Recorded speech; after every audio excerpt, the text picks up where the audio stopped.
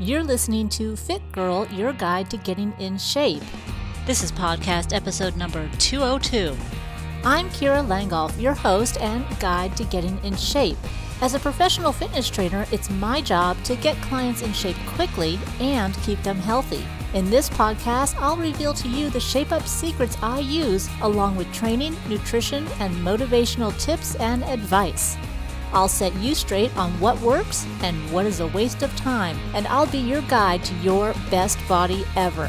Check out my websites at fitnessmakeover.com and coachkira.com. In this episode, Abdominal training with resistance bands, changing your thoughts about the Clean Plate Club, and know your reasons for doing things. Okay, let's just jump right into this episode, especially since summertime is coming closer and closer, and we're going to talk about abdominal training. Now, you probably have some resistance bands at home, or maybe you're just looking to switch up your routine for your abdominal training, and I've posted an exercise that you can do with the resistance band, so that means you could do it at home or at the gym, that is great for abdominal training. And this is actually from the DVD Got More Bands, which is a full resistance band workout, and you can find that at Amazon.com. Now, what I love about this particular exercise is that it actually combines two of the basic abdominal exercises for a very effective and short workout. So basically, you're getting lower abdominals and you're getting upper abdominals at the same time. Now, what I find is that most people with the lower abdominals, they will either use the hip flexors or they won't get the actual tilt in the hips to get the muscles activated. So that's one thing you have to be very focused on when you're doing lower abdominal exercises. And in this particular video, we begin by focusing on those lower abdominal exercises so that you get the actual movement going before you do anything else.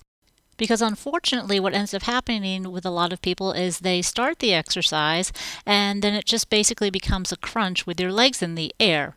So if you begin by focusing on the lower abdominals and that little pelvic tilt, then you're going to be much better off when you add the crunch. And it's called a combo crunch or a combo curl.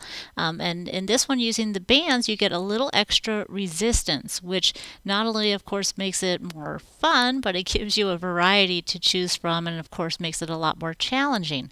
Now, with the bands, you can make them as challenging as you want as far as how far you pull them apart. And in this particular video, there's in the Got More Bands DVD, there's actually 3 different workouts using the resistance band 3 different ways. And in this video, you'll see that the band is knotted at the end. You just kind of flip it around itself and give it a little tug knot, so it makes it a lot shorter. Now, you can also use short bands if you have them. You could even use broken bands. There's always ways that you can use your resistance bands no matter what. So you can check that out at the Get Fit TV podcast and YouTube, and also on this blog, and download it and start doing them and let me know what you think, and hopefully you get the good burn going through the entire midsection from top to bottom.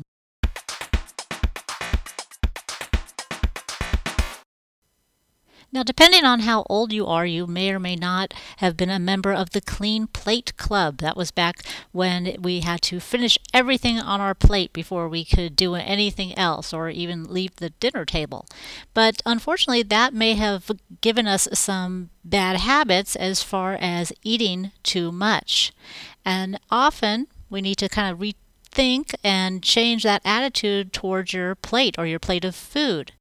Now, when we were kids and we were told to clean our plates, it was certainly done with the best intentions in mind. Our parents wanted to make sure that we ate a balanced meal. But that's not always the right attitude to have towards the food on your plate and thinking that you have to eat everything. And that goes if you have very little on your plate or too much on your plate. So sometimes we've come along these different habits and we didn't even realize where they came from. Now, yours may not have come from that Clean Plate Club, but it could have come from something else. So either way, if you've had enough to eat, you should stop eating. And of course, whether the food is still there or not, you don't have to clean everything off the plate. Of course, the better idea would be to pre-portion your items on the plate so that way you would not have to worry about that. And you may have already had it measured out, or you can ballpark what a cup is or how much chicken or vegetables you should be having. But if you don't and you have extra, stop eating. If you're full, go ahead and stop.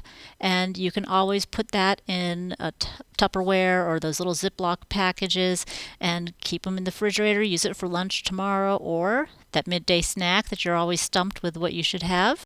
Now, if you find that you make dinner and you're constantly having food left over, then maybe you need to reduce the amount that you make.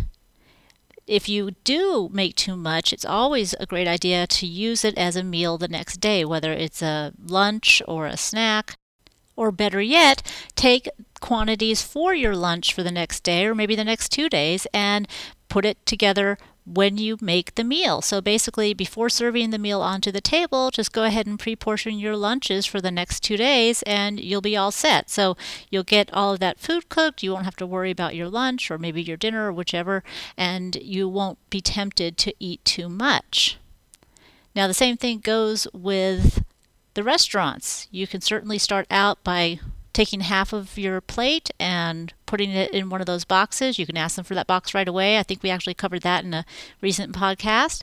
You can also just cut it in half and say to yourself, I'm only going to eat this half, no matter what, no matter how tempting it is, and still take the rest home for another meal. When you're eating, you should have a balanced meal. You should have some of those carbohydrates, the starchy ones and the fibrous ones, and of course your proteins. And you want to eat until you feel satisfied, not stuffed, not overfull, not still hungry, but satisfied. And sometimes that can be kind of hard to understand when that point is. So by eating slowly and drinking some water when you think you're done, that'll help you know whether you really are full, or if you need more food, or maybe you just are good for then and you can stop and then wait until your next feeding or next meal, or depending on what your schedule is, the next time that you're supposed to eat. For a lot of people, it's actually just become a habit to eat everything that's placed in front of you. So don't feel that you have to, because there's no reason to not save things. You've got a refrigerator, most people do, and you can use it certainly again. Now, if you haven't already done some of the pre-measuring of your meals, you may or may not know what your proper portion size is. And I would certainly encourage you to take the time to get a food scale and weigh out some of your portions so that you know exactly how much you should be getting. You really end up getting a lot more than you think when you're cooking your own foods and they're very fresh. The volume of food you get is much greater than anything that's pre-packaged. So yeah, you might have to grab a lean cuisine every now and then, but if you had the chicken to stir fry yourself, even if it was cooked yesterday and it's leftovers, you can just stir fry it, heat it up in a pan, throw some vegetables in there. You're just going to have a greater quantity of food and you're going to feel better and get more vitamins and nutrients from that food as well. So when it comes to cleaning your plate, realize you don't have to, but if you still feel the urge, then make sure that you only put the proper portion sizes for you on your plate.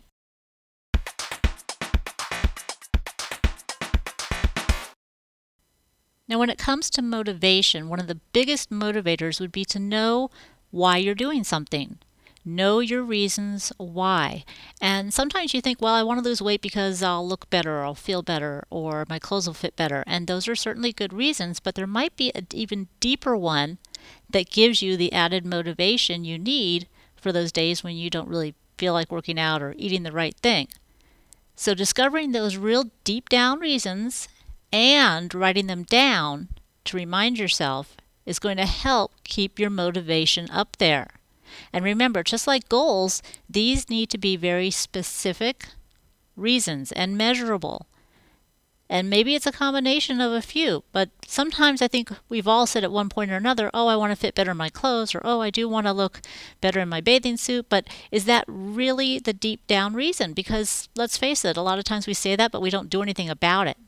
So maybe the real deep down reason is that you want to feel better about yourself, Maybe you want to feel proud of yourself. Maybe you want to feel like you are in control. So these are all different reasons that you could certainly write down, but it ultimately is only going to motivate you if it's your reason. So know your reasons for doing things, and that goes not just for your workouts or why you're trying to lose weight or why you're trying to get in shape, but know the reasons why you're eating certain foods. Know the reasons why you're doing certain exercises. All of this helps with your motivation. When I'm working with my clients, I'm always telling them why they're doing the certain exercise and what type of benefits they're going to get from it, because when they understand that, they're much more motivated to do the exercise, even if it's something that's not necessarily their favorite. They'll know what their benefits are, and that gives them that extra power and that extra push to complete it. And of course, this is where habit comes in. You have to repeat to yourself continually what your reasons are so that they become ingrained in your mind and they become a habit for you to think about when you are feeling low and you don't feel like doing what you're supposed to do. Because it's those habits that create who you are. So knowing the reasons of why you want to change who you are, and that doesn't necessarily mean on the inside, but maybe you want to change who you are on the outside, and that is certainly what is involved when it comes to weight loss and working out and getting tone and all of that. You still need to change your habits in order to reinforce and keep those same good habits going. So again, knowing those reasons to change the habits, to change the mindset, will give you much more power when it comes to taking control of your situation, and whether you skip a workout or you complete the workout or you do part of the workout, whether you have some of the donuts that are there at work or whether you just say, you know what, I don't need those right now. I have a better reason for eating what I'm eating. So just like your goals, you're going to know your reasons, you're going to write them down, and you're best at writing them down like every day, so that way it reinforces it into your subconscious mind, and that's going to help you to drive in those habits that you need in order to reach that goal. As always, thanks for listening. I hope you enjoyed this episode, and I look forward to giving you all the insights to help you reach all of your goals and to help you get your best body ever.